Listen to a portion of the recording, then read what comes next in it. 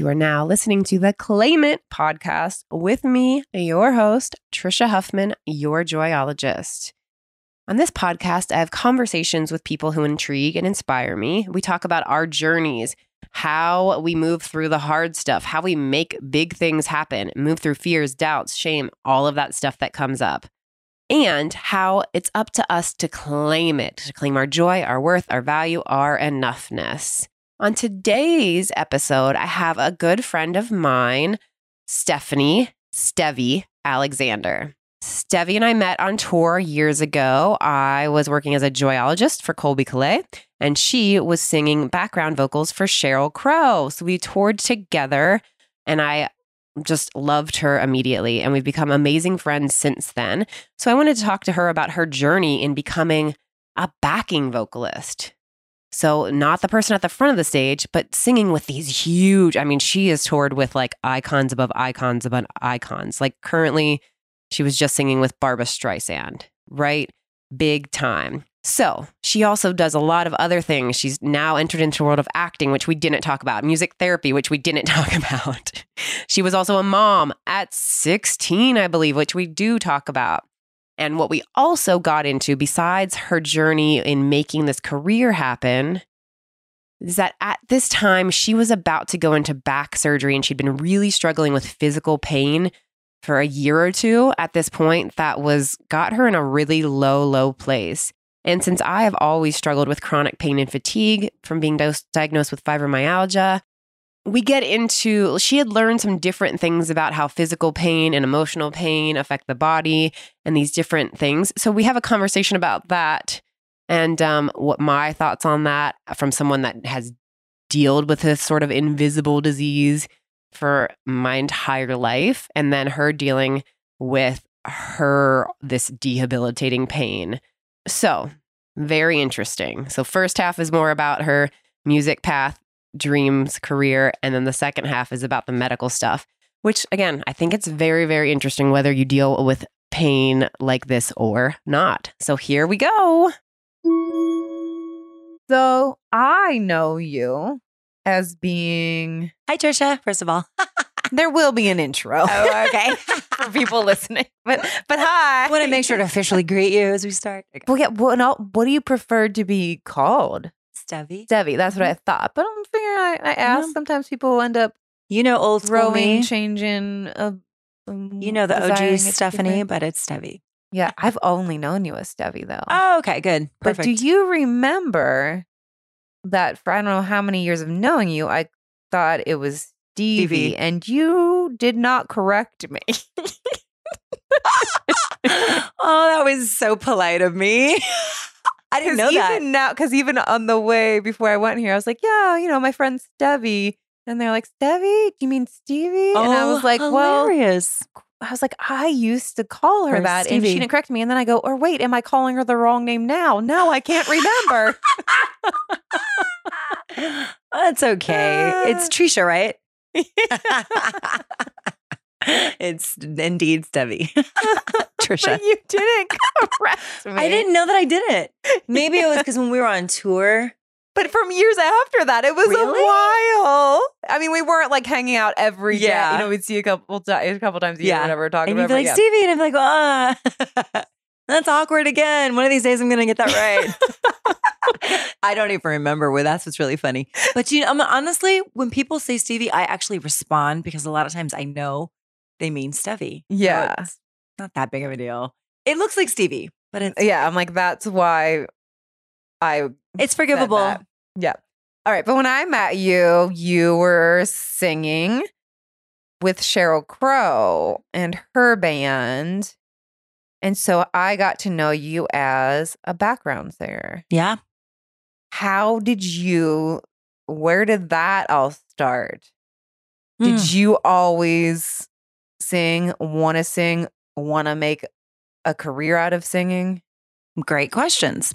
I can honestly say I had always been singing, but I didn't necessarily believe I could have a career in singing. Okay. I don't come from a family that's a stage family by any means. So it wasn't a reality where I came from. So in like the back of your mind, you're growing up, you love singing, did you love even performing? Would you do anything you could to be like singing in front of people, or you just like love No. singing? Yes. And did people Yes. tell you had a good voice growing up? Totally. Okay. Like, and I'm actually very shy to this day. I am I'm an introvert for one, but number two, I'm not really good at putting myself out there. So for me, it's mostly that I love music and I love being a part of music. And so growing up, people would kind of like usher me along, like, oh, wow, okay, yeah, you're going to sing a solo in church. And it would be like pulling hair. Okay. But so you Plenty. loved singing, enjoying it. You never really thought singing as a career was possible. No. When did that start to shift? You know, it's Did funny. it just you were given still these not opportunities? Sure. I'm still not sure a career is possible in singing. You have been paid money to sing for the how last long 20 now? years, Okay, yeah. okay. So, okay, somewhere along the way, I figured it out. But honestly, it's funny because when I was graduating from college, I had And what'd you go to college for? So I'm kind of jumping ahead in the story a little, but I got a degree in business. And the reason I got a degree in business is because I got pregnant at the age of 16. And when I was in college, at one point, my dad was like, why don't you major in music? And I thought, how? Your dad? He actually did say that. Whoa. Amazing, right? He did. He did volunteer that. But at the time, I looked at him and I was like, that seems so ridiculous and whimsical. I have a son. Like, I need to get a degree in something practical. So at that age, when you're entering college, are you already in college and hadn't chosen what do they call those things? Focus. Diploma? No, but like you haven't chose a major. Major. Yeah, a Thank you. major. Yeah. That word slipped my mind. Yes. So anyway, you're entering college. So then if he's saying, why don't you pursue music? What did it happening before then? Had you been singing? Yes. Like just singing in school things, church things, whatever. But was there any like, oh, you're singing in a band, you're trying like what? Yeah, no, that's another good question. So before I even started college, I had been singing all my life in church. My father's a pastor. He's what's known as a bishop and of the Christian denomination called Pentecostal, which for any of the listeners who don't know, it's the most colorful denomination of Christianity. When you think about people dancing around in church and speaking in other languages, that was our group. Oh, okay. So it was like speaking in tongues and that whole thing. So very conservative Christian dad. I told you that, because I grew up singing in church. So from as long as I can remember, I would sing in church was a big part of our lives. We'd go every Sunday and every day throughout the week. And in church, you sing a lot. So I grew up sort of being trained musically from that experience. And then while I was in high school, I would leave my high school, which was in like this nice white part of town. And I would go to a city next door, which was not as nice and white. And they had a gospel choir that was like a regional gospel choir. And we would go 3 days out of a school week. So like Monday, Wednesday, Thursday, we'd go to different high schools and we'd rehearse this gospel choir. And I did that every single week for like the first 3 years of high school. And then as I finished high school, I actually went into college and I got a record deal while I was in college. So midway through my college career, I'm recording constantly. I'm singing in 2 different girl groups and like doing the national anthem at the Portland Trailblazers game and stuff like that. And so my dad was like, So how music. did that happen? You know, honestly, I have to say, I was blessed when I started singing. It's the kind of thing that people always ask me, how do you become a singer? How do you become a professional singer? How do you get into this? And I honestly tell them you have to get found, meaning you have to go out there. I was about to say, that must mean you have to put yourself in places Totally. to be found. Exactly. And these days, that doesn't just mean American Idol and The Voice. Although that's But good those too. are great. Yeah. You show up, keep auditioning, show yourself up. And back in whatever year this was, we didn't have those platforms. So it was a little more local. Yeah. But I basically sang wherever. You know, I just wanted to be musical. And so I sang as much as I could.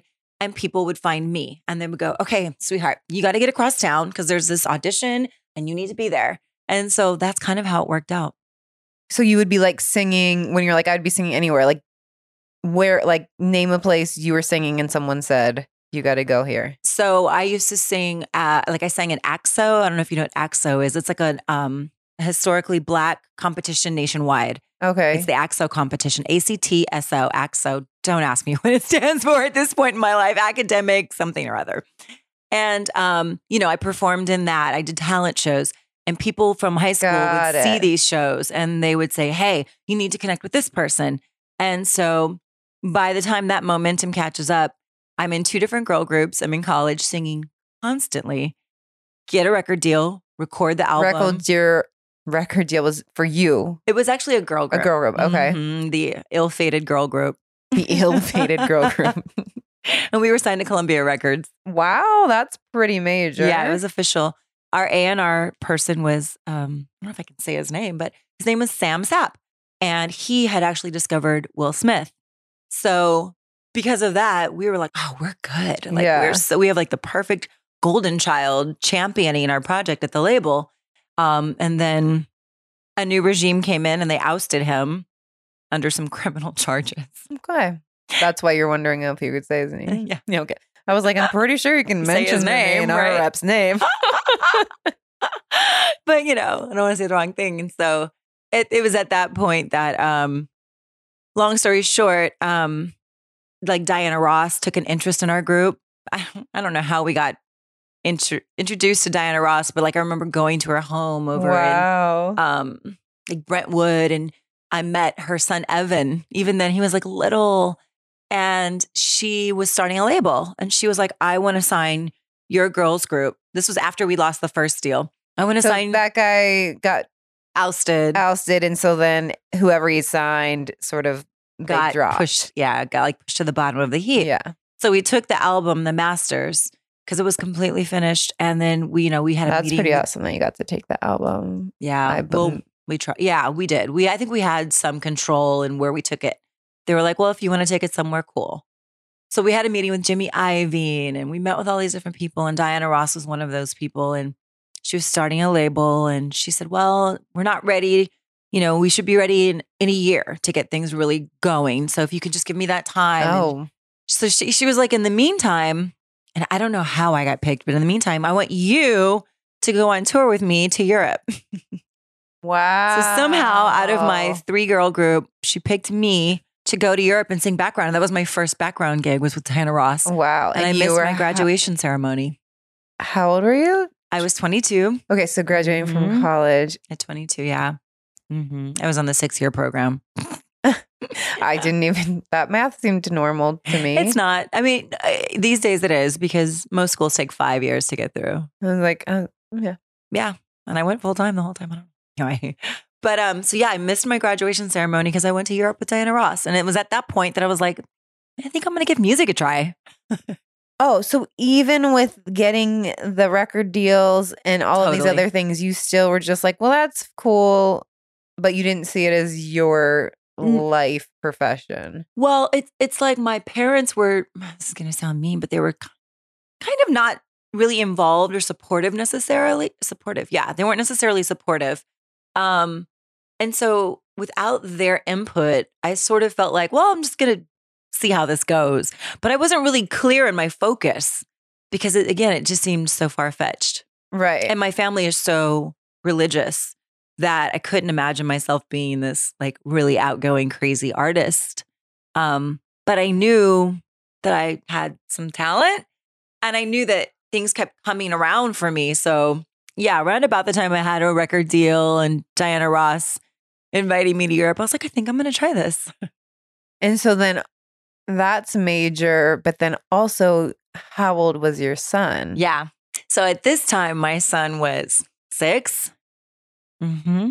And I'm assuming that your parents watch him while you went on tour. Like, and how was that? And to make the conversation and like, I have this major opportunity. Yeah. But I'll be gone. Yes. The good thing. 6 feels like, I mean, I don't know. I mean, that's still really young, but it's different than like leaving a 2-year-old. Yeah. And luckily for me, He I was in wasn't. school. Well, it Mhm. was summer, but like he's got things going on. Yeah, I mean, he, I guess at this point is probably just finishing kindergarten, and he's a little older now. And I think I just moved out of my parents' home, so there's a lot of transition. But the first time I went on tour with Diana Ross, I was only gone for 2 weeks. Oh, okay. Yeah, That's it wasn't still like a months good amount or of time to be anything. away from your son, especially if it was like the first, like Yeah. the time like that. But Yeah. yeah, 2 weeks is much different than 2 months or 6 months. Oh no, Yeah. I wouldn't have done that. Yeah. But just this short run, it was like, all right, well, cool, let's do it. And my mom and dad were awesome, and my son's father was also very involved, sort of. We'll get into that more later. So even though you felt like your parents might not have been supportive at first, when you got this offer from Diana Ross, Well, yeah. then they were like, okay. Well, the funny thing is, I don't think my dad could deny Diana Ross. Yeah. Like if Diana Ross is like, your daughter should come on tour with me, my dad was going to be like, oh, all right. Yeah. So Yeah. maybe like when you had the record deal, was he still like unsure because it wasn't like a solid thing yet? You know what's funny is I don't even know if they really knew what was going on in my Well, life. you- When I think about it in retro, I don't think they even really had a clue. Because I was working full time. I was going to school full time. And when I wasn't doing either of those things with my son in my arms, I would run off to like Burbank and record. And so I think in my off time, my parents didn't really know where I was going and coming from. But, you know how it is when you're 22. You're not really up under your parents. Yeah. But I'm like, I feel like you being 22 was different With than a me being 22 because you had a child. 6-year-old. Yeah. And I'm guessing they must have helped out. Yeah, Or let me some. tell you when they would help when I was at work and at school. And every other point, I was, holding it down Yeah. as Yeah. as it should be. Yeah. Okay. So Diana Ross, you come Mhm. back from that. Mm-hmm. Do you then end up getting picked up by other tours? Does that record deal actually happen? So, no, Diana Ross's label never took off, which no surprise. Like, I don't think she was really built to be a label. She's an artist. So that didn't come to fruition, and that was okay. I like to say to people that I went to school for 6 years to get a business degree to become a substitute teacher so that I could become a singer. So you became a substitute teacher. You got back from tour with Diana Ross. Yeah. So I got back from tour with Diana Ross, still kind of hoping this album that we've created is going to land somewhere at a label. And in the interim, I get back from my first overseas trip with Diana Ross, and I'm like, well, I got to get a job. So I start substitute teaching in between singing, just to, pay the bills and be an adult. And next thing I knew, I was going to another audition for an artist named Kenny Lattimore. And that wasn't very long after Diana Ross. And that was really the beginning of everything. And that was to be a background singer. And that was a background singer for a tour. for a tour. Mm-hmm. And that was probably around 97. Wow. Yeah. And a really good friend of mine to this day, his name is Gordon Campbell, amazing, brilliant drummer. I was going to record at his house. He had been looking for a demo singer, as they call them, someone to come over and record their ideas. So I know what a demo singer is, but for people Mhm. that don't know what a Mhm. demo singer is, So before Celine Dion sings whatever her My Heart Will Go My On. Heart Will Go On, some one person has to go in there and reference it and like mark the song for her. So that's a demo singer. so reference it marking the song, but it basically means You deliver it. you sing the song Mhm. with piano or guitar or whatever is happening, Mhm. maybe the full Maybe the full orchestration, instrumentation. Mhm. instrumentation. So Mhm. then when they send songs off to submit for Celine Yes. Dion, whoever it may be, Yes. then they're like, oh yeah, I can hear myself on this song. Yes. But so that they can help to be like, if they're saying yes or no to this song that someone has written. Absolutely. So producers are always looking for demo singers to come in and like track their ideas. So So you had been doing that. So for I met this Gordon. guy named Gordon who had been looking for a demo singer. He knew one of the people involved with my album. And they're like, oh, again, this is a perfect example of people will usher you along on your journey. Her name was Lisa. Lisa was like, oh, you need to get my girl Stephanie to your Wait, studio. Lisa Fisher? No, I wish. okay. No, I love Lisa Fisher I was though. like- She is definitely a part of my world, but not in this instance. This is a different Lisa. But she's like, you need to get my girl Stephanie over there. She's waiting for her album to drop. She's a dope singer, whole thing. So he has me come over. We're recording midway. This is my first time meeting this guy. Midway through the session, he's like, what are you doing Thursday? We're having an audition for Kenny Lattimore. You should come down. Yet again, it's the kind of thing where people, they usher you through. It's amazing. So I go down to the audition and I'm in the room with some badass singers. Can we curse in this podcast? Oh, hi. Have you met me? I call bullshit. I'm in the room with some amazing, amazing people. And are you like in the room for the audition? So like you're just sitting there, this person goes up and sings and you're just like hanging out for your turn. Kinda. Yeah. It was like definitely. You're not like in the next room. You can hear, you're like hearing every single. We were all in the same room together. Like, yeah. And it's funny because at that time I was. You were just probably so excited? Or did you start to get. No, I was a little more fearless. I was just like, yeah, I know I'm dope. Like, let's go. Like, come on. So, And did you also kind of feel like I have nothing to lose? Because you was like, this is my first time. Like, kind of like it's not that big of a deal because it's like, wow, this is cool, but I don't even know what it is. And it's my first time. So, like, not too much weight in it. Or were you like, hey, I'm going to fucking get this. I'm dope. No, I think it was just more like, I don't remember being that nervous. I just went in and I think it felt familiar. Keep in mind, I'd already recorded an album. I'd been singing in church and performing with talent shows. And I knew the milieu, if you will. Like I knew the context. So I went in, I saw who was in the room and I was like, cool. And also I think I'm thinking to myself, I'm an artist getting ready to be dropped. So this is nothing. Like a little bit entitled too. Right. So, I went up and harmonized with the other girls and got the gig. And that was the beginning of the rest of my life. Did you ever then realize prior to this, like, oh, right, background singers exist. I could do that. And I think that's the funny thing is, because I wonder how many singers do realize and see that as a path if they love singing. Yeah. Well, it's funny because so many people have come to me over the years specifically because they want to sing background vocals.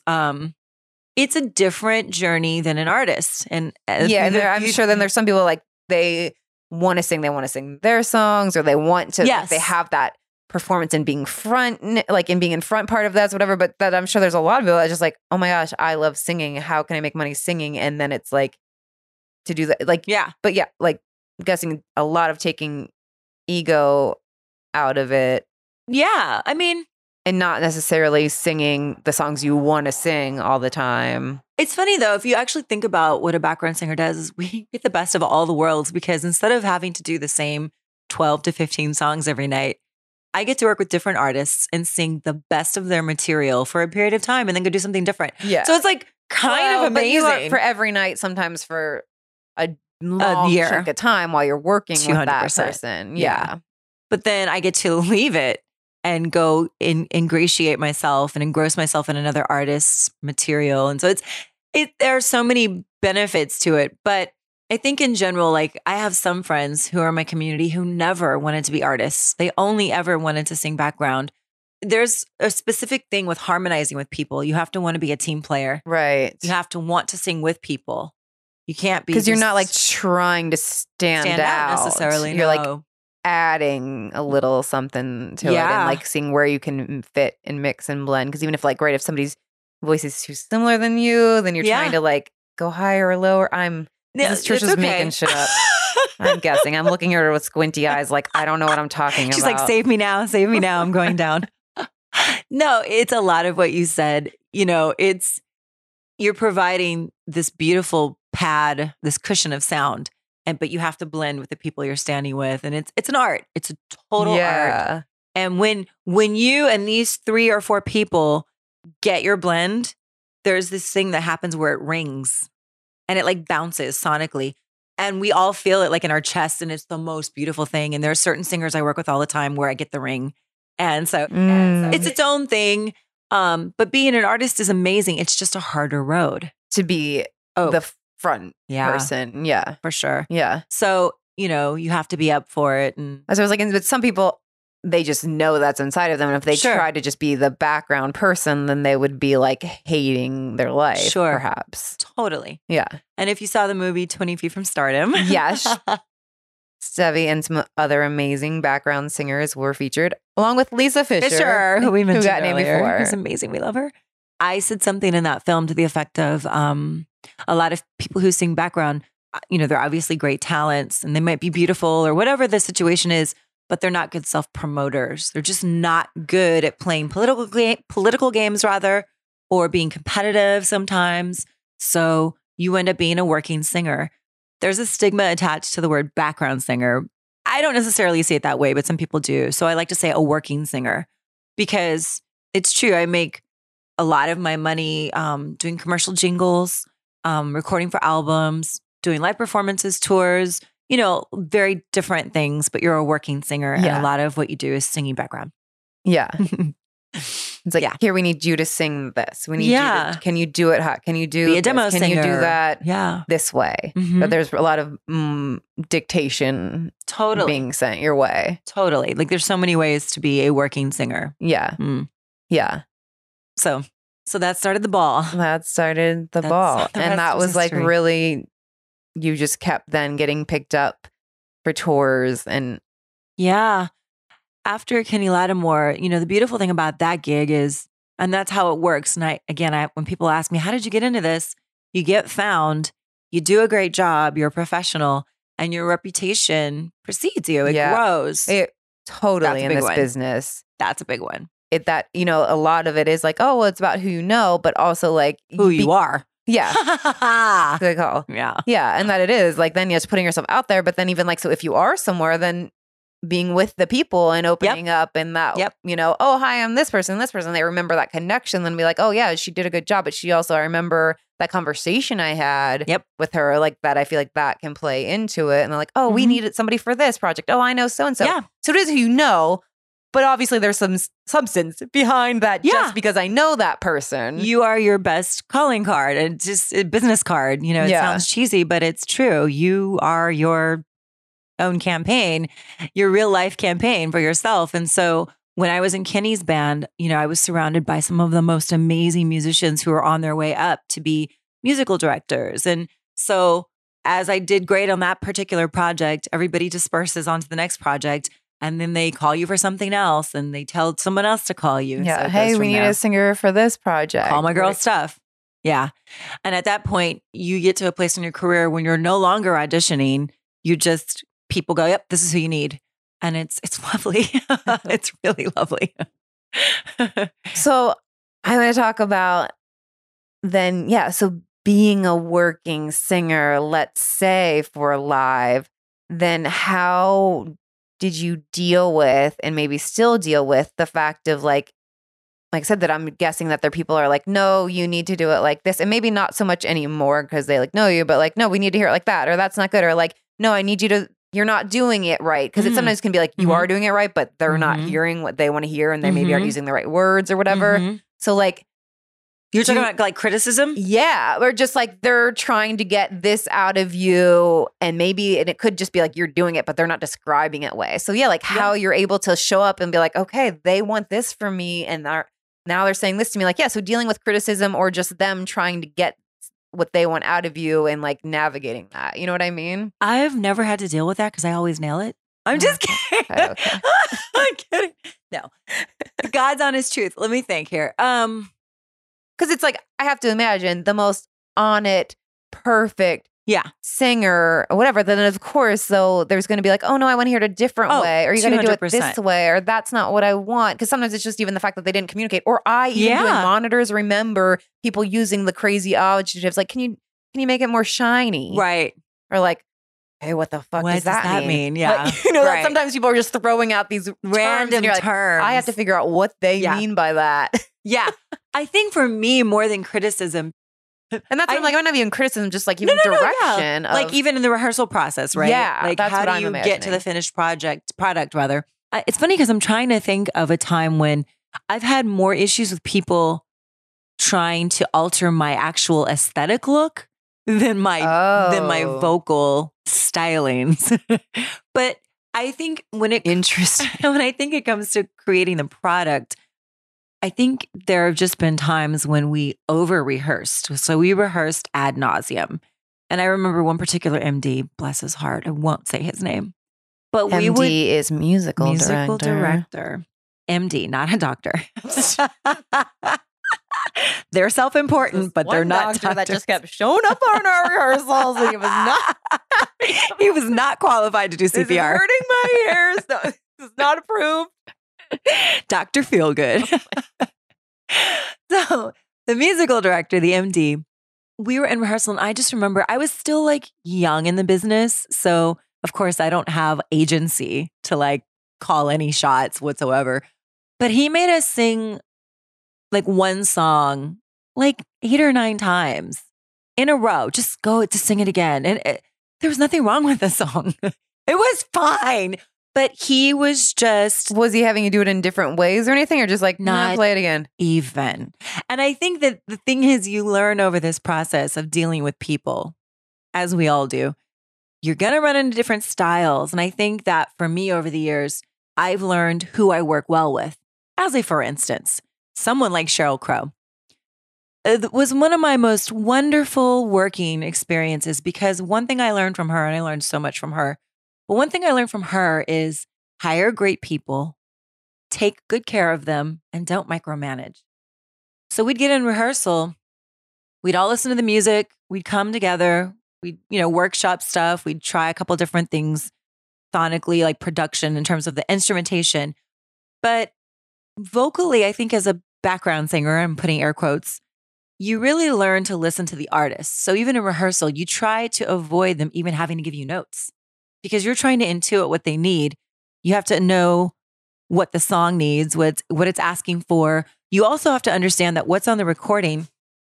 Sorry, we have a car going by. This is real life happening, people.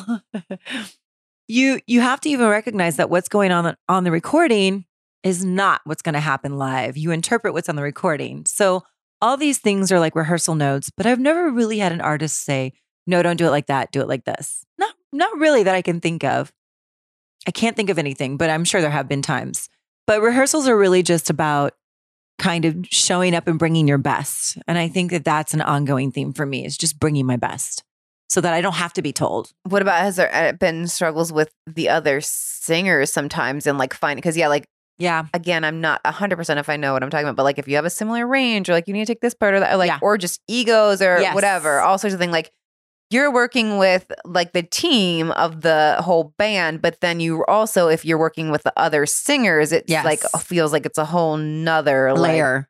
Yeah. It is. And I definitely have stories about that. Sometimes you get into groups, because I've done a lot of house bands with like Ricky Minor, like you'll do an award show or something. So that would be award show, house band. So they hire the top people to play all the instruments, the singers, and then it's like Sheryl Crow is coming up and singing, And then a Celine Dion, song, and then yeah. So it's like Elton they're John. just singing everybody's song, backing everybody's Yes, song for this one event. Right. So I might get to work with a ton of different singers in a small amount of time because I'm doing different house bands. So in a situation like that, you know who you work well with at a certain point, but then you'll get thrown in with someone who we call them the lead background vocalist. Okay.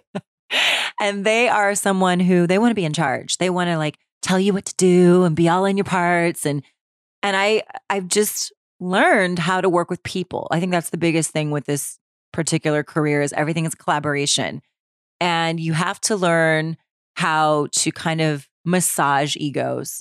So if someone comes in and they want to be, in charge, you have to kind of step to them a little bit. You have to kind of like push back a little, but like gently, because you want to keep the vibes positive. But you have to let them know, hey, we're a team. You're not in charge. That happens a lot. Without saying it in a way that makes them even more On the snippety defense. or whatever. Yeah. Yeah. And so that happens sometimes, but most of the people that I came up with in this business are amazing and warm and generous and supportive. And so I feel lucky in that way. I will say that when I moved back east to New York, I noticed that the background singing community was far more territorial and catty. Towards even everybody there? Or did Towards you each feel other. it as like, oh, you LA coming No. on our turf? Not even towards me, towards each other. Oh, Just in okay. general, they were much more like, I feel like in LA, if I couldn't do a gig, I would just call up somebody else and say, hey, can you do this? Done. Easy. But in New York, they wouldn't give you anything. There's just the way New York is. Yeah. Yeah. It's really like, you got to fight yeah, you have to kind of claw for it. So, there are little things that you come up against. Again, I've had artists tell me to wet my hair so it didn't stand out more than theirs on stage. Oh, interesting. I run into that a couple times, which was really stinky, but that's people. Yeah. So these things come up, but Yeah, what else? You were talking more like you've had more notes on like physical appearance. Yeah. So like what you're wearing, what your body looks like. All of that, yes. I have had people put me in horrible outfits to cover my body. I've had people put me in no outfits to show my body. Wow. I've had female artists tell me to like tame my hair so that it didn't draw attention from them. This is just the human side of things. And they're not probably saying, I need you to tame your hair so it doesn't draw attention to you, or they're just saying, or they do. They kind of verbalized it. They did say that. Oh, okay. Yeah. Like in so many words. Yeah. Can you calm your hair down? Exactly. Keyword, background sister. I mean, there was one artist I worked with and she and I look like sisters, granted. But, one day in rehearsal, we're all figuring out where we're going to be on stage. And she turns to me and she goes, you need to be over there, meaning the very end of the background singer line, because you look too much like me. And I can't help what I look like. You hired me. So I don't know. Like, it's just. What does that stuff do when that happens? Like, how are you able to then show up and do your best, or show up and do your best performance-wise also, but then like feel good about who you are? Yeah. I mean, it's character building. Because, at a certain point, you realize some of your heroes are really tiny on the inside. Yeah. And that's a little disappointing when you see like the frail human side of the ego. You're just like, oh. So I'm very sensitive to that and almost overly sensitive. I'm very careful to not step in people's lanes, the artists' lanes. And I think that's one reason why I've worked so much is because I've become really, really good at intuiting an artist's needs, both musically and personally, and writing my lane. And so you're able to see, okay, like that's not on me. I'm going to do what they need of me. I'm going to tame my hair. I'll put this outfit on. I'll stand in the cut a line. But that's not because there's something wrong with me. It's just like they've got something. They're holding on to something. They got something they were working through. So that you're able to see it that way.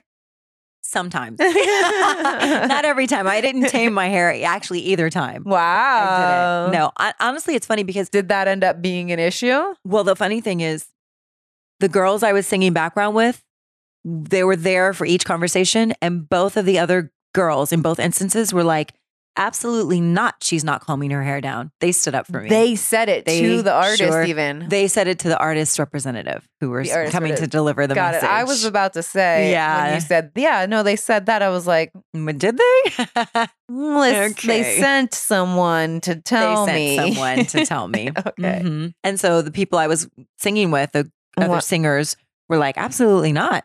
So they went to bat for me on those. But in other instances, I definitely have learned how to like kind of make yourself a little bit, not small, but you just learn how to pull it in. Yeah. Mm-hmm. It's important. Yeah. Mm-hmm. And then have you had to at all do that in your singing then too? Like does any artists have had like, can you tell where like they're stand like, out too wow, you guys sound too good? Let's see. Yeah, that's a good question. Let's see. I think that may have come up, but it was never said.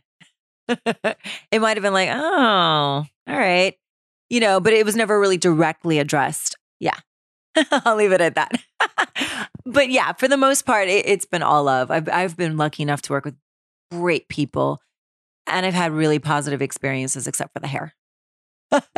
I did work with Britney Spears. I was trying to think of an instance with Britney Spears, but she was actually always really easy to work with as well. And she didn't care if her singers were really great singers. I mean, she wanted us to be, is what I'm saying.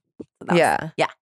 Was that like back when she was newer? This was actually during the Kevin Federline years. Oh my goodness. I don't even remember. That was pretty early on, right? It was 2000 and like what album or something though? It was the Onyx Hotel. I'm no. not that big. Me I against don't the really Me know Against the Music. if that's. I don't even know how many albums she's put out or anything. Toxic. That was the single. Okay. Yeah. Okay. Toxic was a big song. So I did that album. Oh, that concert tour. Yeah. Okay. So you, like you mentioned, have worked with a lot of different amazing people. Mhm. Are there ever times that you're like, have a little bit of fear or fright from like, oh shit, I'm about to sing with Barbra Streisand, which you have been doing. Yes, I have and continue. Yeah.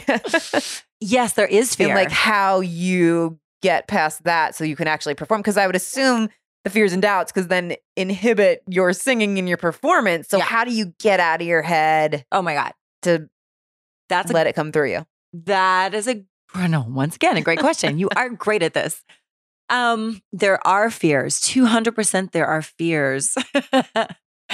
I would probably go so far as to say I have performance anxiety, but I'm really good at, I think I'm pretty good at getting out of my head at a certain point. It's almost as simple as literally just disconnecting myself and almost being an observer of my moment rather than being lost in it, if that makes sense. So does that mean like you can have this performance anxiety and what does that like look like? For me, it's a lot of sleeplessness. Okay. Yeah. So like I'm going to start working with Barbra Streisand. I'm just going to throw that name out there. Yeah. Like, because that seems like one that could be intimidating. Stress-inducing. Stress-inducing. So you're not maybe able to sleep as easy at night because are you imagining I mess up or I'm not good enough or I'm like really diving in. Yeah, you are. Okay, Let's explore. So yeah, it's funny because with Barbra, I actually have a lot more comfort. And the only reason I do is because I love the women I'm singing with. We sound. Well, I'm just saying like even like before you even started working with her or something because that you don't know. Right. What she's going to be like. Yeah. Yes. I mean, for me, I think the performance anxiety and the stress of it becomes part of my everyday life. So for instance, I know that as a singer, I have to sleep a lot. I have to get good quality rest. Because it would affect your it affects how you sound and how you vocalize. So number one, that's the first thing that goes out the window. You can't sleep, right? I mean, because you're Murphy's Law. worried about Right.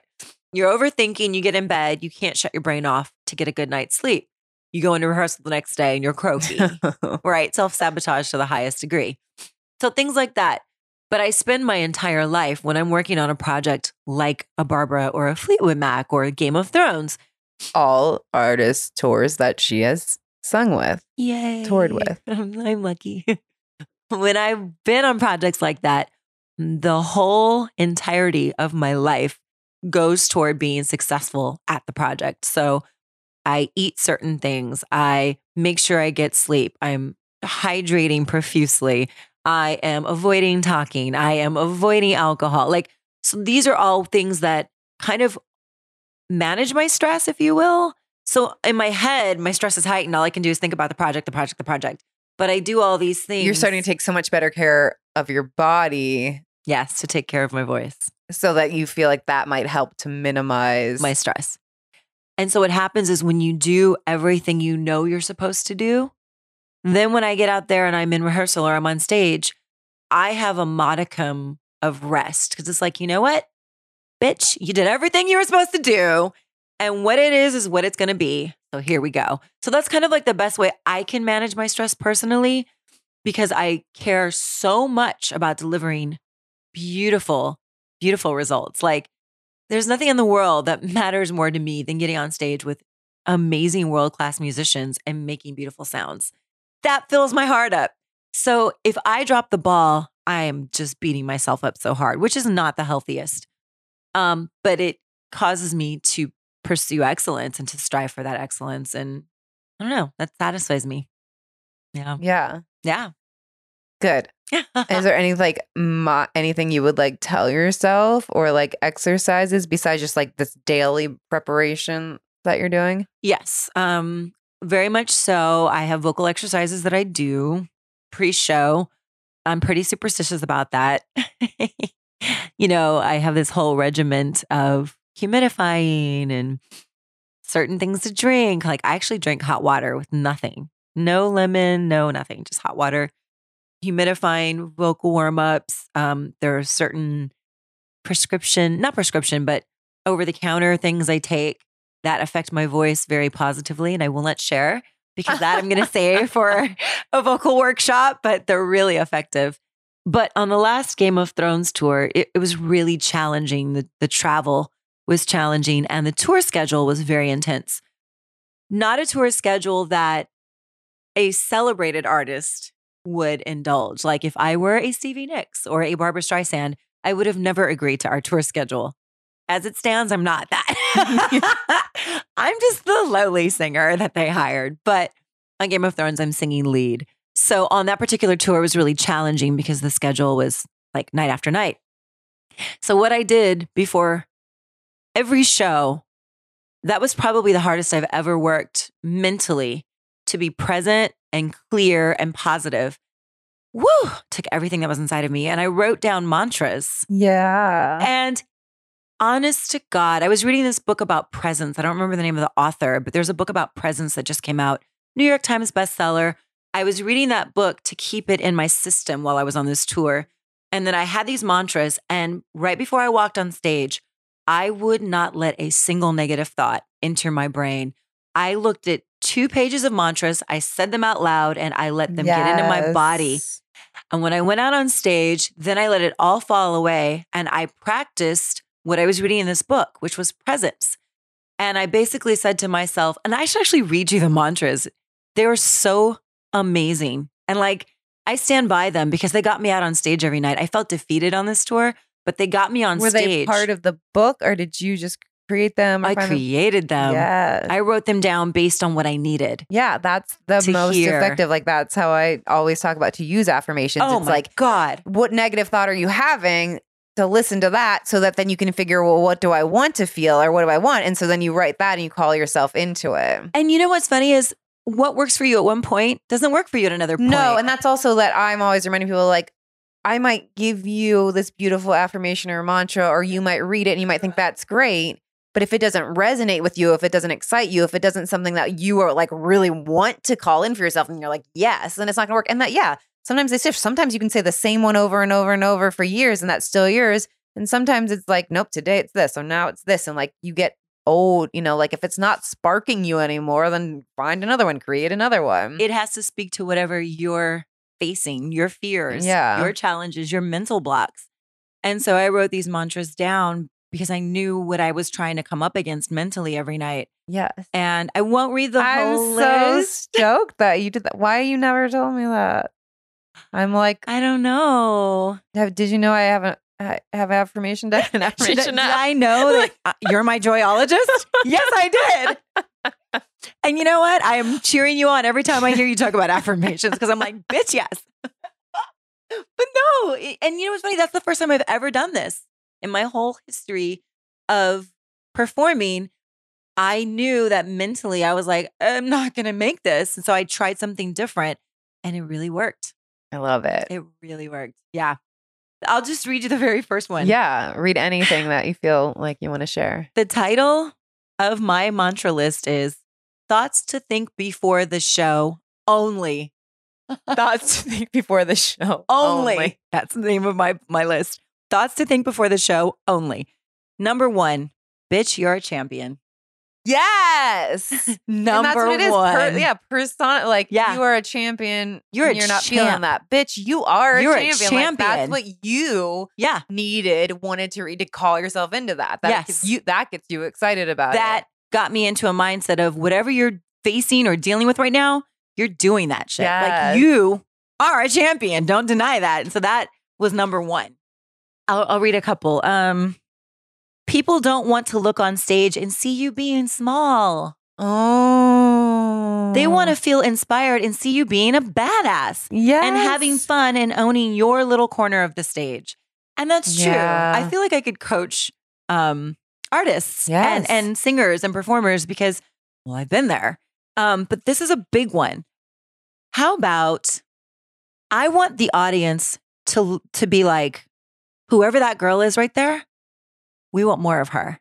So it's like my own way to to ramp myself up to shine in a sense, if that makes sense. Yeah, no. And You it's know? like you're getting what you want to feel, but also realizing there's people looking out there. What do I want them to be To getting feel. from me Yeah. and feeling from me? Number 15, I want people to see me having fun and being victorious over my fears. So again, not getting on stage and being all inside myself. It's like, I'm here to deliver you on a journey. So let me help you do that. And let me get over myself to do that. So I want to Mm. pause there. I Mhm. love that. I want people to this. I'm big on like word choices and usage. And that's why a lot of affirmations are I am this, like to calling it in. But with that, that's also an outside, I want this. You I could also want. put this, Tell me. but an I want also is like, I want this to happen, but it's out there. I'm Mhm. not saying it's bad.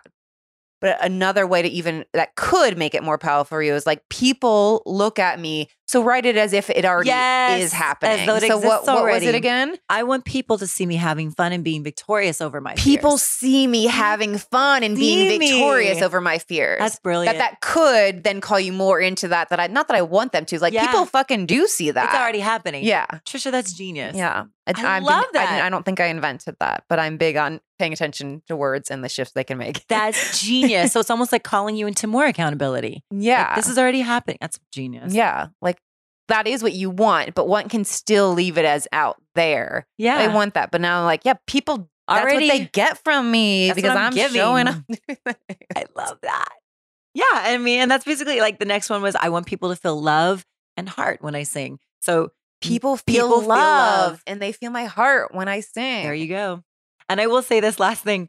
Bran, you don't watch the show, but Bran Stark, who is the three-eyed raven, his mother, he and his mother. Oh, you're came talking about Game of Thrones. I'm like, Yeah, I don't we're- even know what you're We're talking Game of Thrones now, people. which is the tour you're Which is on. the tour where I doing needed the lead, mantras. where you need that information.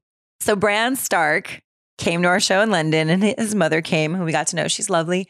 And anyway, one night after the show, after I had started using mantras, she came up to me and she literally said one of my mantras back to me. It was outstanding. I got like shivers. And she said, it's so beautiful watching you sing. I feel so much heart when you sing. And she literally said it to me. And I was like, oh, wow. So So these are the things that I do to get on stage. And luckily they're working. Yeah, I Mhm. love it. Yeah. And that was one of the things when I created my work of being a joyologist for the tours and stuff like that. We did do affirmations. And I even on the front of the stage by the monitors, there would Yeah. be a different short one that I knew that they could like easily see if in case they got into like, oh shit, I did that or what is happening, whatever, and look down and like be something to try to bring them back to the moment Yes. and enjoying it and recognizing themselves and not get out of their heads. And allowing yourself to only be in this mind space of like greatness and being a champion. It's almost like a trick, but it works. No, I know. It's amazing. It's like positive brainwashing. Is that what I call it? Oh my God, I that's don't even genius, know. Trisha. Yeah. Positive brainwashing. Yeah. And so when you said you didn't like negative thoughts come in, so if they started to pop up, was there something that you said to be like, not listening? Like, was there anything you said or you just like chose another mantra to say again? I think I would literally I kind of go into a meditative state before a show anyway. So I get really still in my brain. And I just wouldn't think anything else. I would just wash everything clean and just say these and then go on stage. I And love hearing yeah. this. so so that's part of my process of performance. I love it. Yeah. Psst. Hey, it's me, Trisha, bringing you a brief interruption because I wanted to make sure you guys know about, since we're talking a lot about chronic pain, physical pain in this episode, that one of the things that has been really healing for me is I bought this infrared sauna blanket. It's like a sleeping bag with infrared like rays. They detoxify, they boost collagen, they help for sore joints, muscles. It helps me so much, and it's really like major self-care. So I lay in the blanket fully clothed. I put on like, clothes I don't care about and then wash them immediately after. Turn on a good show or a podcast, lay in there and sweat. And afterwards, I feel amazing. So for sure, if you have any sort of chronic pain issues at all, look into this, but also just like you're sore from being in your car all the time, from standing, from exercising, whatever it is, It's so, so, so good for you. Go to higherdose.com, check out the infrared sauna blanket. There'll be a link in the show notes, of course. And you can use a code from me, JOY50, to get $50 off. And they also even have a 0 interest installment plan. That's what I did because it makes it just so much easier to say yes to investing in this thing that will last for years and years and years. And I mean, I've been using it like 4 days a week lately because I have been feeling some shitty days in my body. And I don't know what I'd be able to do if I didn't have this thing, honestly. If you have any questions, feel free to message me. I honestly love this thing so much. Infrared sauna blanket. Go to higherdose.com. If you use code JOY50, you get $50 off. All right, let's get back to the episode. Okay. Let's now talk about you recently have been dealing with some physical pain, real stuff that's happening in your body. Yes. And how that's affecting your mind, your life. Yes. Wow. I don't even know what to say about this. I know. There's so much I can say. Yeah. You felt for most of your life, you seemed, you're pretty healthy. Oh, super healthy. You were fit. I mean, you still are fit, but yeah, no, I count myself lucky. I've never, ever had major ailments, that I can name. I know people who've had fibroids and all kinds of things. I don't know. And I've never had any issues until 2.5 years ago, December of 2016. And everything changed for me. So, yeah, and I just called Trisha the other day out of the blue and I spewed my issue at her. I don't even think she knew what was going on. But yeah. No, I totally didn't. Because I do remember you at first telling me that there had something happened. You were having back problems. Yes. And that, so I do know that, but then you hadn't mentioned it recently. So I had forgot about it or figured it was under control or something. And so you are going through something. There is something real happening. You're going to have, you're having back surgery even, which is major. Major. And long and the short of it is I have a spinal deformity. I was born with it. It's congenital, but it's something called spondylolisthesis. It's not as glamorous as scoliosis or spina bifida. Nowhere near as glamorous. But it's right up there in terms of being really intrusive in your life.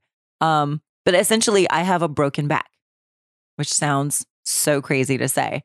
But I've been living my whole life with a broken back. And what happens is when it becomes acute, your vertebra that's broken, I'm trying to make this really basic. Your vertebra that's broken slides forward from the rest of your vertebra and rests on the vertebra below it, which, as you can imagine, is very painful. So I have vertebrae that are rubbing against each other, and one of them is just sticking way out from the rest of them. So it's basically slipped. So that's what I have. And that happened in December of 2016. I was on tour with Barbara Streisand, got out of bed in a hotel in Florida and couldn't walk. And I got out of bed and I was like, I think this is one that's beyond my chiropractor. So I came home, saw an orthopedist, got a CT scan, found out I have this condition.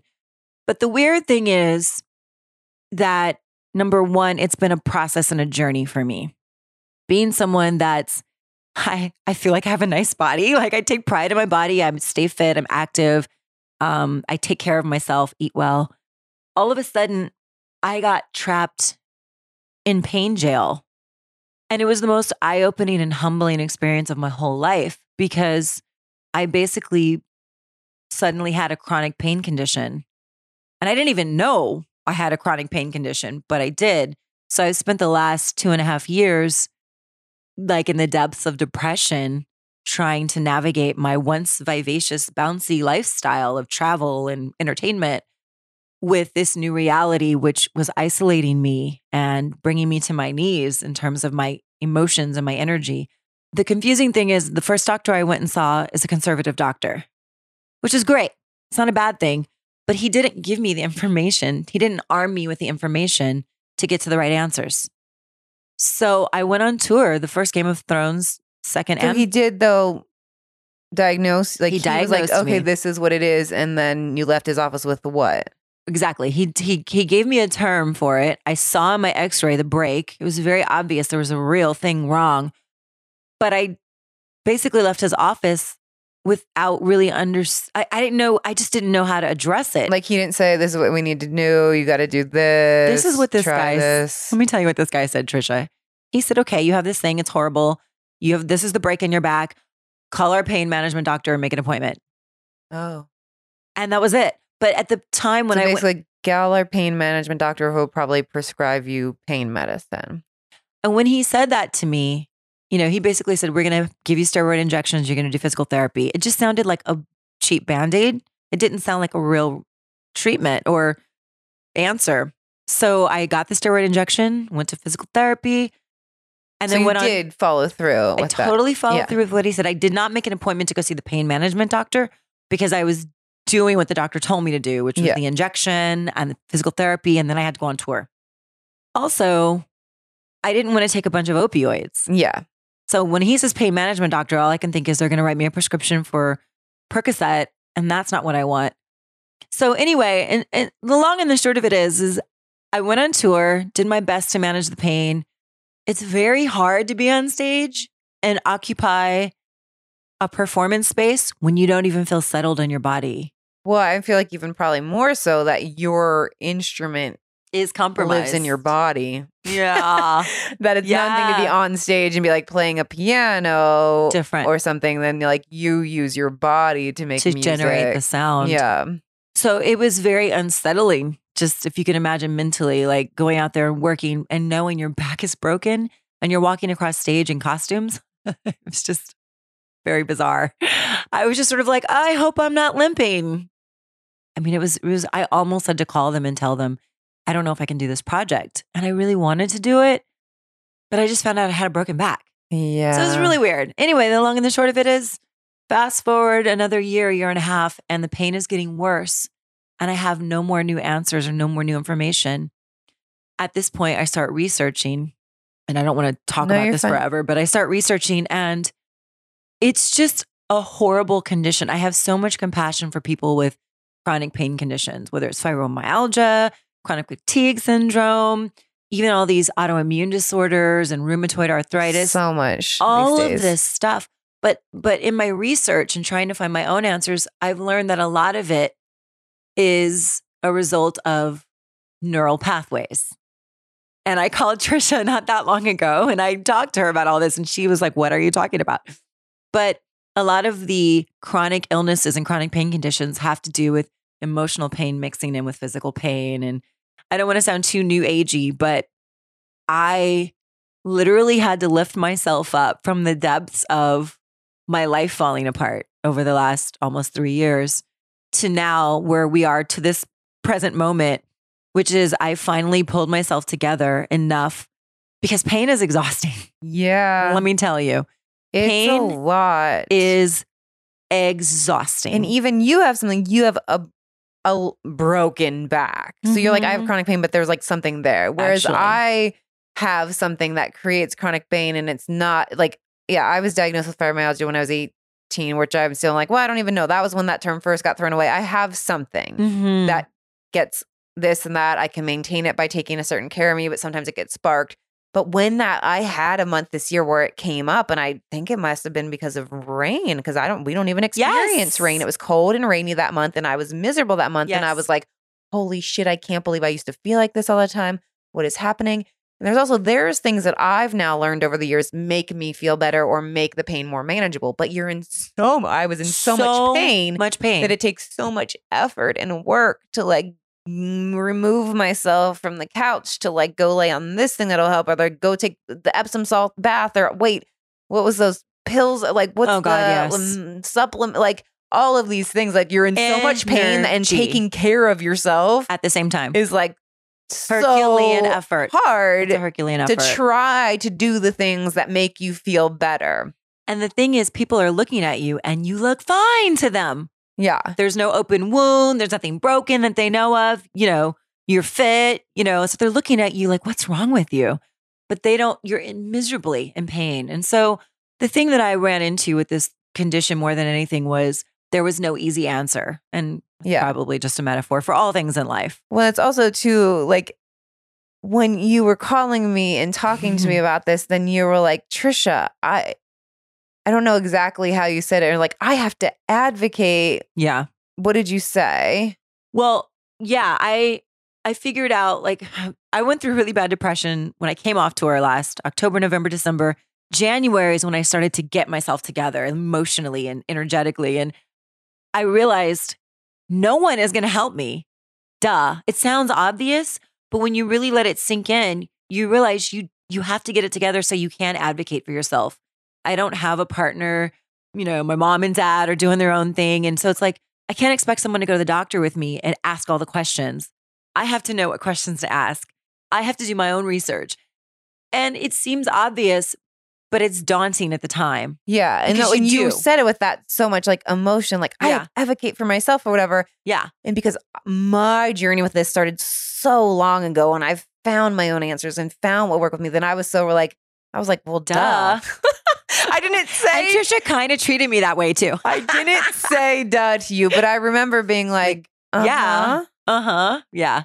keep talking. And yes. Because I was like, okay, I'm here to hear you out. Right. And then, but I was like realizing, well, right, I went through this so long ago. And for me, it was like, what's wrong with me? What's wrong with me? And I, from as long as I can remember, had pain, had Always. this, whatever, and had to then tell my mom, who would then make a doctor's appointment, make this doctor's appointment. And I had to keep speaking up, saying, this thing's bothering me, these things bother me, this bother me. I finally got a word to be like, see, This they is say what something's it wrong with is. me. And then once I had that word, it's sort of like, I have a word.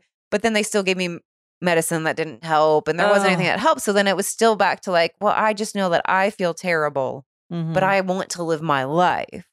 And I want to be this. And I'm going away to college to learn to, figure out my life. And I want to do this. So I have to figure out, how can I make my pain more manageable so that I can enjoy my life? And sometimes it was just like, oh, you know what? I don't feel good when I do this thing. So Let me remove that thing. Right. But I can't even imagine.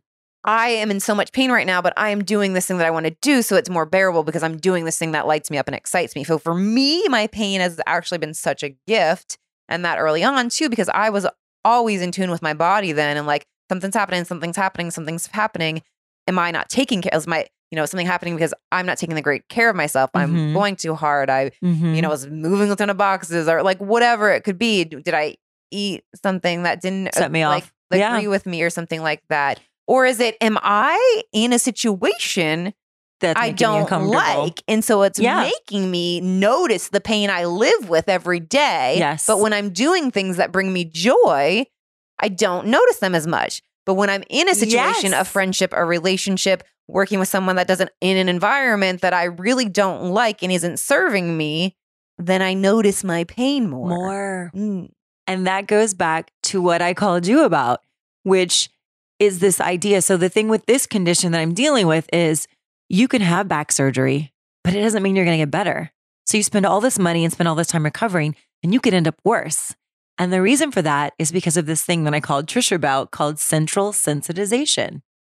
And what it means is you, as an individual, register pain more intensely than it may even be firing in your body, but it's because of neural pathways that have been embedded in your nervous system that intertwine with emotional pain. Physical pain and emotional pain fire up different parts of your brain, but they use the same, quote unquote, this is what the book told me, they use the same drivers. So the same pathways are delivering this information to your brain, and it gets mixed in. So you can have this thing where your pain bodies are overly adrenalized, and it's as if to say, if I am someone struggling with this, I can have surgery and end up worse because my nervous system hasn't been calmed down.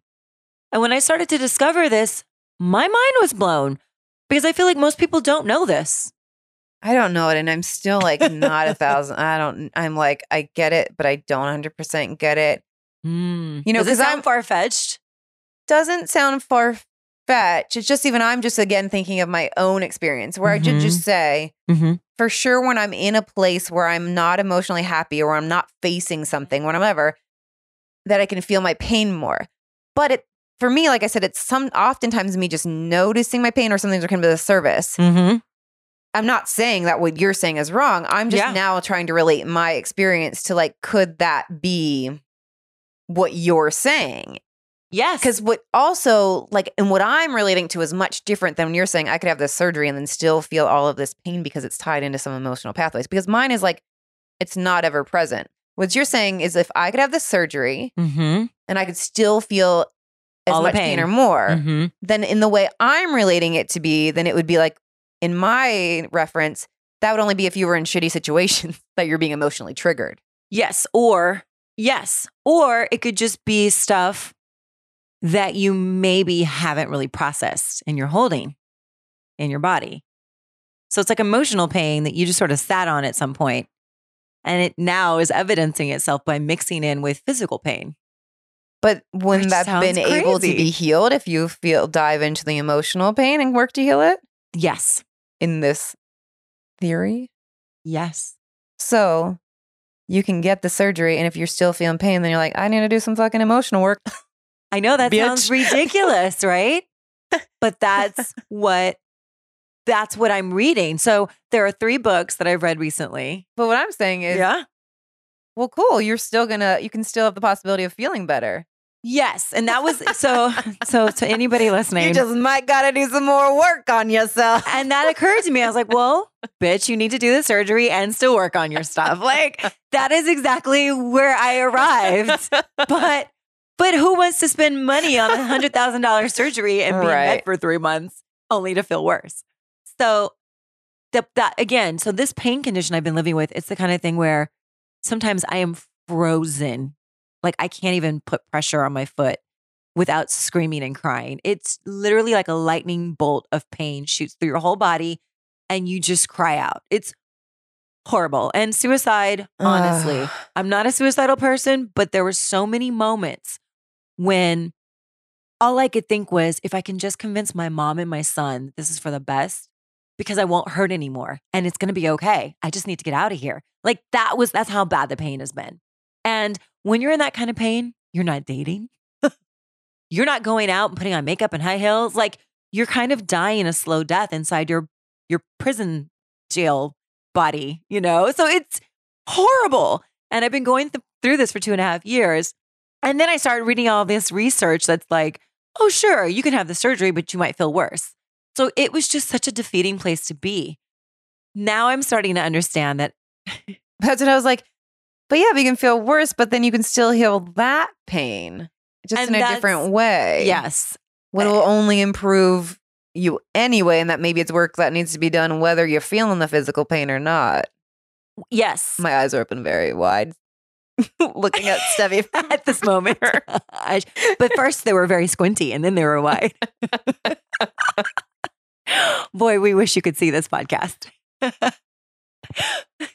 Yes. To summarize all of this, I have discovered that my particular condition is best served by actually addressing the structural and having a surgery that includes a spinal fusion. But for most people who have chronic pain, and I'm using air quotes, chronic pain, whether it's back pain or, autoimmune issues and ankylosing spondylitis, all these things, a lot of it is something that you can deal with emotionally. There are pain psychologists and there are rehabilitation centers they don't do anything other than calm your nervous system. And I think that a lot of people would be benefited from this information because it's called unspecified back pain. And a lot of people go to these surgeons and, granted, the medical industrial complex, air quotes again, they're going to sell you a surgery if they can. You want back surgery? Okay. Right. So if I go in with back pain, I'm like, oh, doctor, work on me. A lot of doctors are going to be like, sure. And they're not going to necessarily be able to guarantee you're improved. I say this to say that if you're a person that doesn't actually have a structural issue like moi, you might be served by understanding this concept of central sensitization because it could address your chronic pain. Yeah. And I'm so about that life right now. I just want to tell everybody about this. Well, I'm also glad that we brought this up besides that initial conversation we had over the phone. Because again, like I took it as you were saying, hey, your chronic pain might just be emotional. Mm-hmm. And I was like, no, because it gets triggered by certain things I do and eat or put myself through or weather. And when I do other things, it feels better. even so, sometimes, like I said, I can notice my pain more if I'm in a visitor situation. So I was like, I don't buy into that. But so now what I'm more hearing is somebody that has a chronic pain issue of somewhat is likely there are real physical ailments. Absolutely. But of course, and something that I have believed too, that stress, people would say like, it's not a stress thing. This chronic pain isn't just stress and you're making it up and it's not real, because some doctors say that. Yeah. And I was once told that. Like, your pain isn't real. It's just that you have stress and like you're... That's a heartbreak. Like, totally. So that's why I got a little, when you were having this conversation, right. of like, nope, I don't know what you're trying to say to me. No. Like 200% not trying to say that to you. And she was like, read these books. And I was like, nope. Don't want to. I'm good. I don't want to get triggered and upset by anything it might have to say, because I'm great in noticing what's happening in my body and mind and dealing with it so that it doesn't damage me. And you know what? To drive the point home so that I'm not saying it's in your head, it's things like phantom limb syndrome. Yeah. So, and that's what I was going to say. Yeah. So it's not you. When I first heard it, was feeling like it was just only emotional and rigor. And I'm saying like there are probably real things physically that have happened in your body or that are happening. But yes, the emotional state can then trigger it or feel it or whatever. And that there is different modalities and work that's being created to help deal with that. Yes. So your nerve pathways, whether it's phantom limb syndrome or you don't feel hot or cold or whatever, all of these things, they're obviously going through your nervous system. Well, your nervous system is what processes your emotions. It's your brain. Yeah. And so they get mixed up. So if you have emotional pain bodies, but you're also experiencing physical pain, or you have a nervous system that's supercharged, they get mixed up. And guess what? You've got chronic pain. And so it's not in your head. You're feeling the pain, but it's the kind of thing that you can address physically. So you calm your body and your mind follows. Yeah. Isn't that weird? Yeah. Okay. And I was feeling like when you were originally saying that it was the opposite. It's both. Yeah. So one serves the other. I know. And so that makes total sense to me, because like really I'm like, when we were having this conversation and I was like, well, no, I'm good because of this. And I was like, really, it sounds like it's actually work I have been doing. It's exactly what you've been doing. And without knowing it, I was just like, this is how I get through my life. You were in your own rehab. Yeah. Yeah. And when you started telling me, you're like, well, I'm not really there anymore. And I'm like, okay. But I realized you'd done the work. Yeah. You've done all the things I've been reading about in these books, because I'll tell the books to your listeners when we're done. But these books all talk about ways to physically address your nervous system, which addresses your emotions, which addresses your physical, which addresses your emotions. They go hand in hand. They go back and forth. Yeah. So that's what, and that was and like, as we talked about earlier, when like I first was like getting diagnosed with something, I did try to do all the research, but that was way before. That was in 99. Mm-hmm. The internet was existing, but there wasn't fibromyalgia wasn't even out there. I was like reading what are natural ways to heal this. There was like certain things, like there was a side note asterisk at the bottom of a page of fibromyalgia in this like natural healing book. Reducing eating gluten could reduce symptoms. Wow. So that wasn't even when I decided in 2004 to eliminate gluten to see if it would affect me, which it totally did.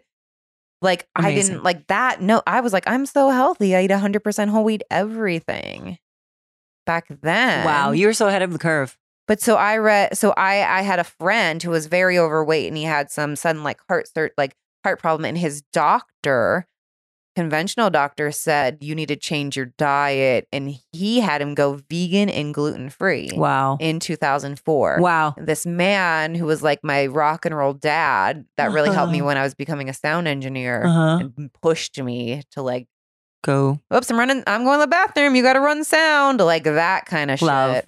Yeah. I got this side gig. Trisha, you're going to come and run sound. Oh no, I'm scared. I can't do it. He then came to visit me in San Diego from Chicago after eating this way. And I was like, oh, we're eating Indian food. He just doesn't eat the bread.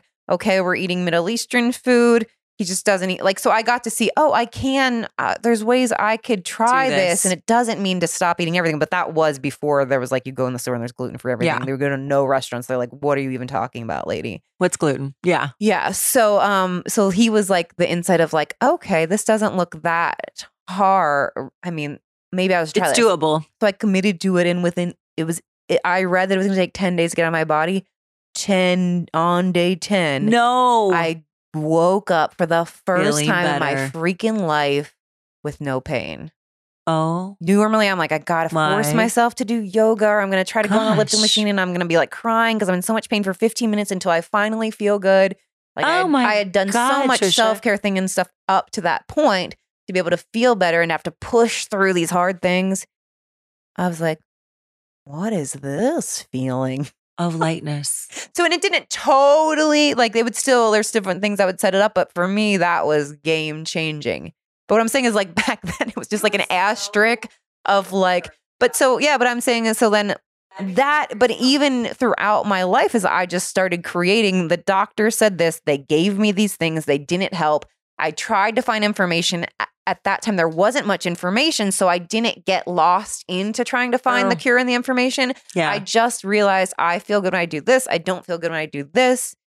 Body feels good. Yoga feels good in my body. Holy shit. So, okay, I got to make that a priority.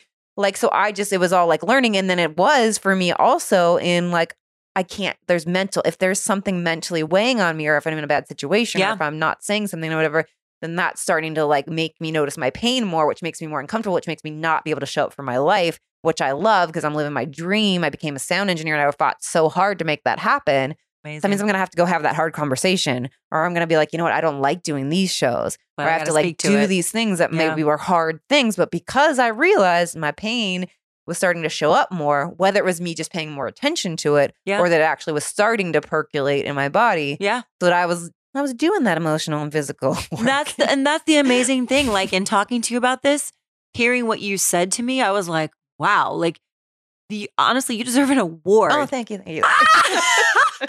Seriously, though, to be that young and to be an agent for yourself, to have the agency to say, this works for me, that doesn't. I need some care here. I don't need to do that. Like, you're brave and fearless mentally and emotionally to be able to advocate for yourself like that. Most of us are just kind of going along with the flow. And you're like, no, I have an issue and I'm going to make it work. I'm going to fix myself. And you did it. And most people don't understand that process. They don't understand that they can actually control some of their chronic pain. Yeah. It's how they approach And I'm themselves. not saying it's just like the easiest, but it was not easy to try those things, to be like, let me try not to do it. And let me do this. Let me not eat that. Let me try green juice every day. Like, things take work. Man. And then also, like I said, the emotional stuff of being like, sorry, I can't hang out with you anymore. Sorry, I don't like going to the bar and being around smoke anymore. Sorry, Didn't you I tell actually me the don't work story with of people. that place you worked in the mall that made you feel bad? Yeah. So when I Tell was that. like 16, 17, I had a job like working in a certain store at the mall. I don't even remember what it was. I think it was a card store, like a greeting card store. Loved it. My best friend was like the coolest in school at that time. She had a job at Kirkland's, which is like a home furnishing store that had so much stuff in it. And Kirkland's was then hiring. She was like, Trisha, you got to get a job at Kirkland's. It's the best. I love it. Jill loves it.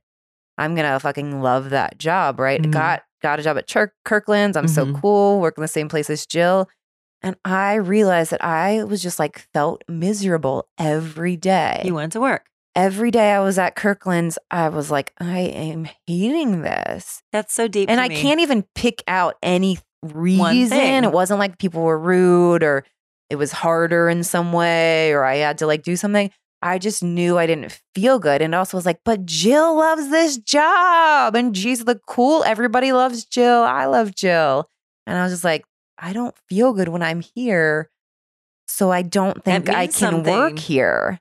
And then I got Crazy. a job at a record store and I became the manager and I you loved felt it. fine. Yeah. That's so profound to me. And like, honestly, I'm not making this stuff up. I've talked to Western doctors and I'm like, okay, so central sensitization. And they're like, yeah, like they acknowledge it's real. So it's about whatever it means to calm your nervous system. You have to stay in that space. Yeah. And it sometimes is like not even have to figure out why. All I know is for some reason, I'm not liking it here. Something was triggering you. And so I don't Yeah. need to be here. But in sometimes, Bye. and sometimes it is like, okay, I'm feeling this. And it's like, why am I feeling it? Oh, because I need to have that conversation with that person. Yes. There's something I'm Sure. not saying. It's not like you're running from things. Yeah. Yeah. But in you're that not situation, it was like, evading. I'm actually, there's nothing about this job that I can name that I don't like or why it's Right. making me feel this way. But for some reason, It's not. I don't know. And so I can't continue to put myself in this situation. Because why the fuck am I going to keep putting myself in a place of pain, which we do over and over and over. Especially as women. Emotional pain. Yep. But and physical pain. And so many people too, like you were like, oh, I remember when you first got the back pain, I was like, so you'd like never felt back pain? I was like, well, I mean, I had back pain, but you just like keep going. Or so many people like don't feel great So in many their people have bodies. back pain. Yeah. And they're just like, keep going, keep going, I'm going. I'm like, but to me, if a pain shows up for me, like today I got out of the car, I'm feeling tight, whatever, I've been driving. So what do I do? I started to stretch in your driveway while I was waiting for you. I pulled up and she was in my driveway doing yoga. It was very weird. If I'm not feeling great, if there's something bothering me, then I see what can I do to try to feel better. And it's so simple, but I now am able to see like not everybody does that. They're just like, I don't feel good. Let me lay on the couch. Listen to this not woman. feel She's good. a visionary. She's ahead of her time. It's true. You have to advocate for yourself. Self-care. It's like a overly used cliche term now, but really it's everything. Yeah. Because I've been so miserable the last 2.5 years. I couldn't be good to anyone. And that makes the world a shittier place. Yeah. And if you watched my video, I call bullshit on self-care being selfish. Oh, it's not. It's the most giving thing you can do for others. Because it is. When you're taking the best care of yourself, you sometimes got to say no to things, do whatever, choose to make time for yourself to be your best self. Then you're showing up as your better version of self and not like, oh my God, I'm in so much pain. I can't really be present for you, but I couldn't say no to you. So I'm here, but I'm miserable and you're not fun to be around. That person's like, what the fuck is up with her? Is she acting like this because she doesn't even like me anymore? And they're spinning stories about you. But can we talk about this concept of being selfish? Because honestly, here's my take on it. I love being around people who are selfish, and here's why. When people are quote unquote selfish, they are supposedly narcissistic, indulgent, but I look at it as this is a person who takes care of themselves. You know what that means? I don't have to worry about them because I know they're always going to make sure they're okay. And when you're with people like that, it's very freeing. I love being with my friends who know how to say exactly what they mean and put themselves in a space where they're comfortable. That way, I don't have to jostle around and be like, oh my God, girl, what can I do for you? Oh my God, are you okay? Do you feel good? No. Or even to be like, what is she thinking? Or is she actually saying what she means? Even worse. Right. Is she being honest about what she needs in this moment? I love people who are very forthright. How do you feel about me? Well, I'm kidding. I think that you're a perfect example of someone who says what you need when you need it. And those are the people I like to be with. I never take offense when someone's clear with me because it's like, oh my God, take care of yourself. Because then I never have to worry about you. And it's a very liberating thing. So I love my quote unquote selfish friends. Because then when we're together, I only have to worry about me. Does that make sense? Yeah. That's how I see it. Yeah. I'm like, I don't like love like my, like the words like Selfish. selfish. But I mean, I get the way you're using it is that it's more like, it's sort of like, it's kind of like self-aware is what I'm reading it is. Yeah. Your selfish friends are your self-aware friends that they know what they got to do to take care of themselves and to show up for themselves and show up to you. So they're self-aware. Friends. Sometimes that means like, no, they're just got to stay home tonight and not hang out with you because they're not going to be the best person around you. Yes. And I love that. Let's take the word selfish and call it self-aware for sure. That's a better, but I think selfish is stigmatized. And No, I'm not saying everything wrong. I just myself was like, okay. And especially if anybody else out there, I don't want them to be like, oh, selfish friends. Yeah. Like, whatever. I love my self-aware friends. To expand on that. Yeah. 200%. I'm a fan. Awesome. Did we explore? I think we explored motherhood enough. Do you want to talk about motherhood? I don't know. Maybe we could end on it real quickly. We're at a good place though. Like I feel like we've covered some good conversation. I think also Trisha's sleepy. It's been a long day. No, I am good. I was just like, it's funny because since when I first met you, your son was 18 or something. I feel like he was at least I'm probably younger. Maybe a little bit younger. Really? Maybe. I don't know. Yeah, it was probably. But yeah, like to me, it's just such Yeah. a different thing because I never like, it's just like, whoa, you have a grown kid. So I don't fully experience it with your mother, even though we do always talk about him. Your Yeah, you're son. always so sweet and you always ask. I always appreciate it too. Yeah, and I haven't. Big part of my life. Have I ever met him? I don't I feel know. I feel like I have, but I don't think it's I have. funny because I just feel that like you have too. Because we always talk about him. Yeah, you probably know more about him than the next person. But yeah, I don't think you've met. But he's amazing. You will meet him for sure. Yeah. Yeah. Love of my life. And what's it like being a mom of a Grown man who is making his grown ass choices in a way in the world? I am very lucky. My son is a proper adult. He's graduated from college and is working professionally as a film and TV editor. So that's pretty awesome. It is. Yeah. It's so awesome. Especially because we were statistics. You were right. We were statistics. So he and I are both not supposed to be, well educated and well off. And well, we've been blessed. But yeah, he's great. He still needs me at the tender age of 27. He comes crying on my doorstep all the time. But no, it's amazing. I'll say this last thing and we can wrap it up. But at a particular age, again, I was 16 when I had my son. But at a particular age, maybe he was around, 12 or 13. I remember he turned to me one day and he was like, "You know what, Mom? I just want you to know that I'm looking forward to us spending our whole lives together." I know. It was the sweetest. And it was like he finally realized, like, we're really close in age, Mom. Like, so we're going to grow old. He basically said, we're going to grow old together. And it was actually the sweetest thing because he's right. Like, we're going to experience everything together and we'll be around for each other. And so it's just wonderful. Like, we've had such an unconventional, extraordinary experience, him and I. And we are a team. And it was kind of like me and him against the world. So he's awesome. Love it. Yeah. And the last thing I'll say is it's really important as a mom to keep your dreams and your passions and your whatever your spice and your zest is, keep it alive in yourself so that you have something that fills you up, so you have something to give to your kids, or else you will be an empty, bitter shell. And again, it's not selfish, it's self-aware. Yeah. Mothers sometimes get carded, if they have their own dreams and desires. And I think that's the best example of motherhood. So yeah. I mean, even me taking on this like new project of, with doing these podcasts, that I'm taking a lot more time away from them and with other visions that I have for myself moving forward.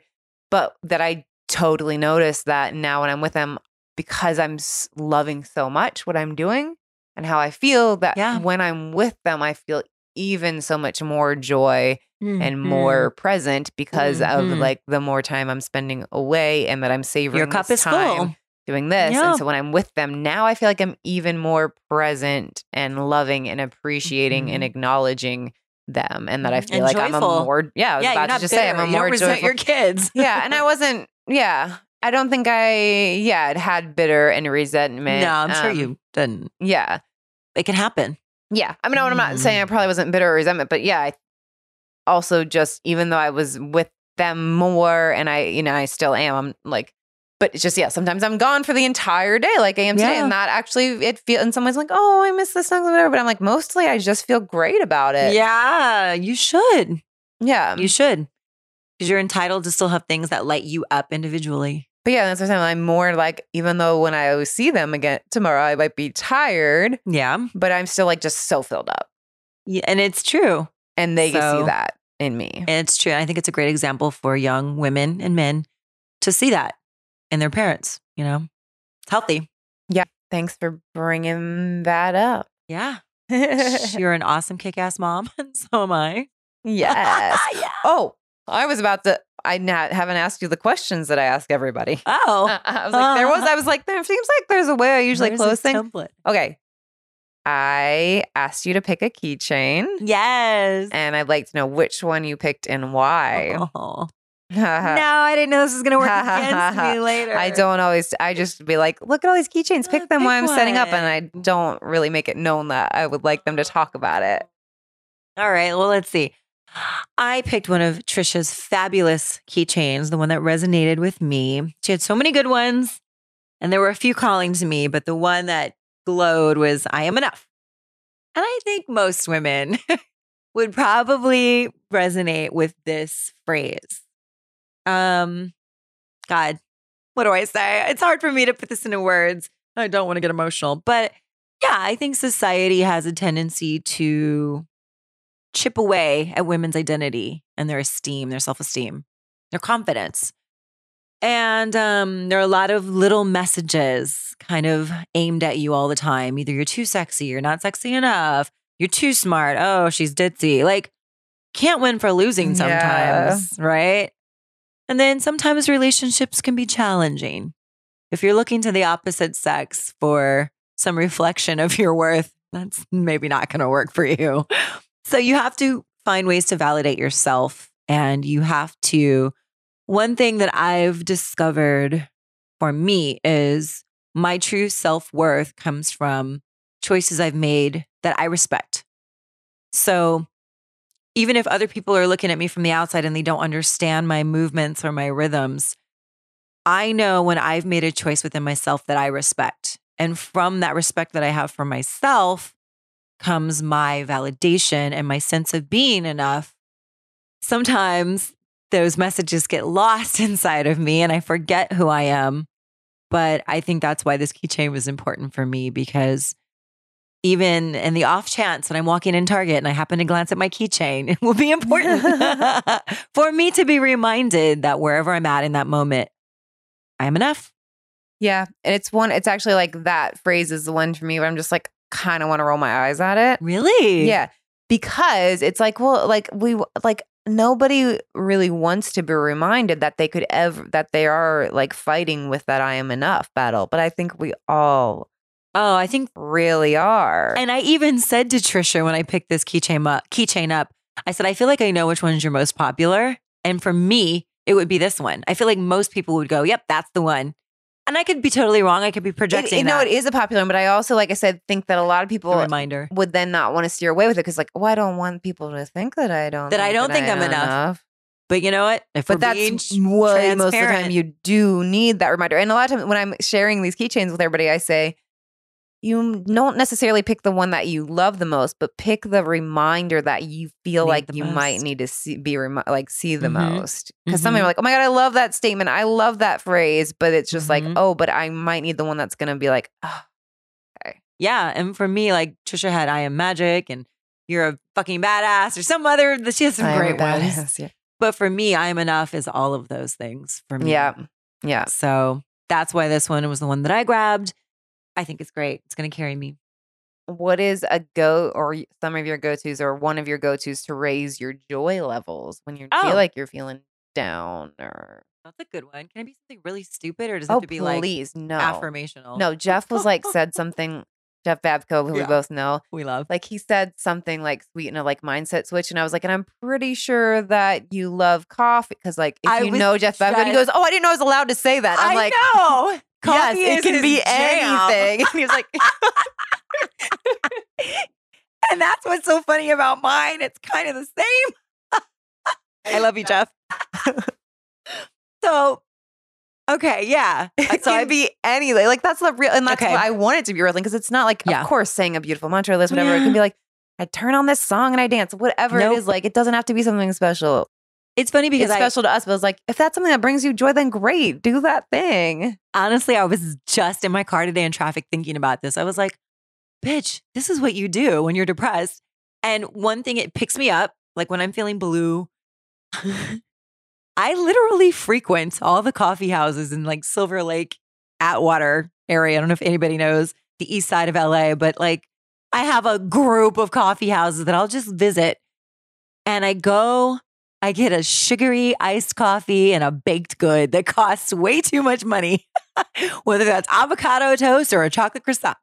And I go and I sit in the sun at one of these bakeries. I sit outside in the sun. I eat my coffee. I drink my coffee. I eat my baked good. Then I take my dog. My dog is a part of this whole journey. I take my dog and I walk around the Silver Lake Reservoir I have an audiobook in my ears that's generally like self-help affirmational. I'm good for those kinds of books. And that is literally what I do to get myself jump started for a day. Like if I'm feeling unmotivated, I go get my baked good and my sugary coffee that I pay way too much for, sit in the sun, walk around the reservoir, and then I'm regulated. And I think the combination of the sun, the movement, the sugar, my dog looking happy, it gets me in such a good space that I can't help but feel more grounded and regulated. Yeah. So yeah, Love that. that's my jam. I do that whenever I get depressed. I do. It makes me happy. I was like, and you did that today. I sure did, honey. And I'm going to do it tomorrow. But that's great though. Just like, this makes me feel better. I'm going to go do that. And it never fails. Yeah. Yeah. You got to kind of, we're probably repeating ourselves here, but you really have to fight for your life. Yeah. That's what I'm doing every time I go get that sugary croissant. Fighting for my life, sister. Oh, okay. I recently posted on Instagram. Well, recently, I don't know when this is going to air. Anyway, I had this thought and I was like, oh, damn, that thought keeps showing up to me now in different ways. So I've been asking people how this shows up for you. The thought was, what is easiest for me is not always what is best for me. Amen. Yeah. Think of where you can apply that to your own life. What is easiest for you is not always what is best for you. Absolutely. I mean, God, that's like a very heavy statement that a lot of people don't want to hear. Yeah. But let's see, what would I say about that?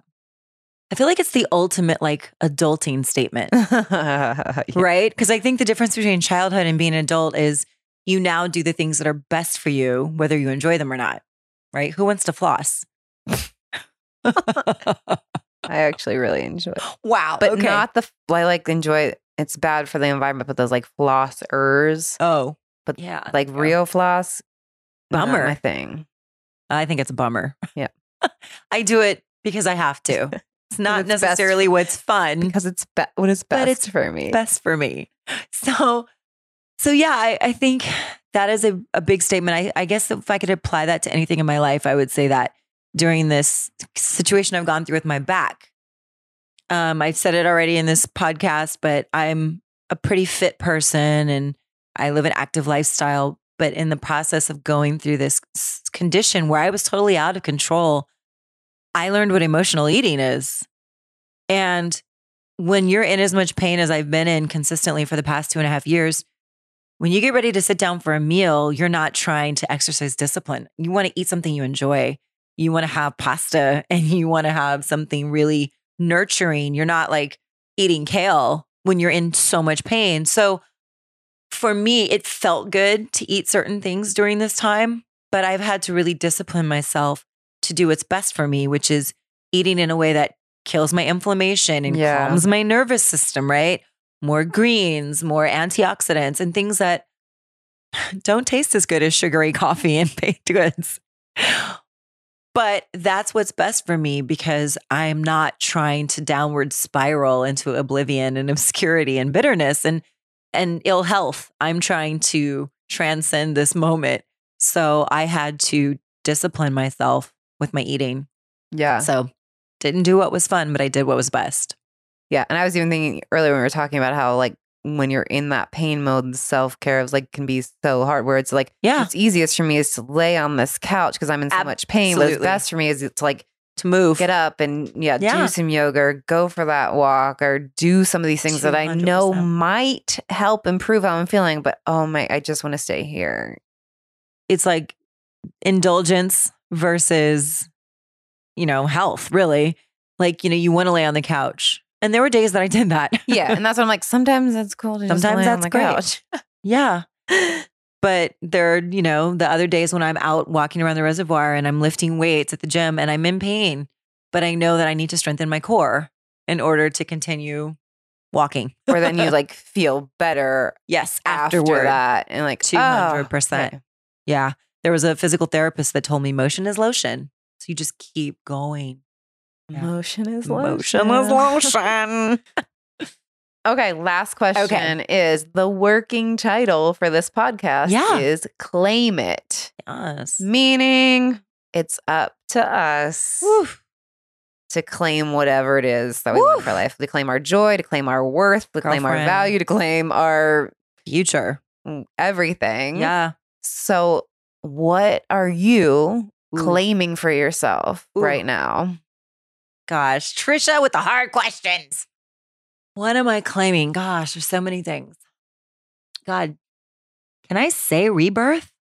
Is that why can't you? I don't know. Because you're afraid of what somebody will think. Proper concept. Yeah, I don't know. Renewal. I am claiming fresh eyes, fresh ears, fresh mind, fresh start. I'm prepping for surgery, major surgery on next week. So at this time, I'm very still physically, emotionally, spiritually.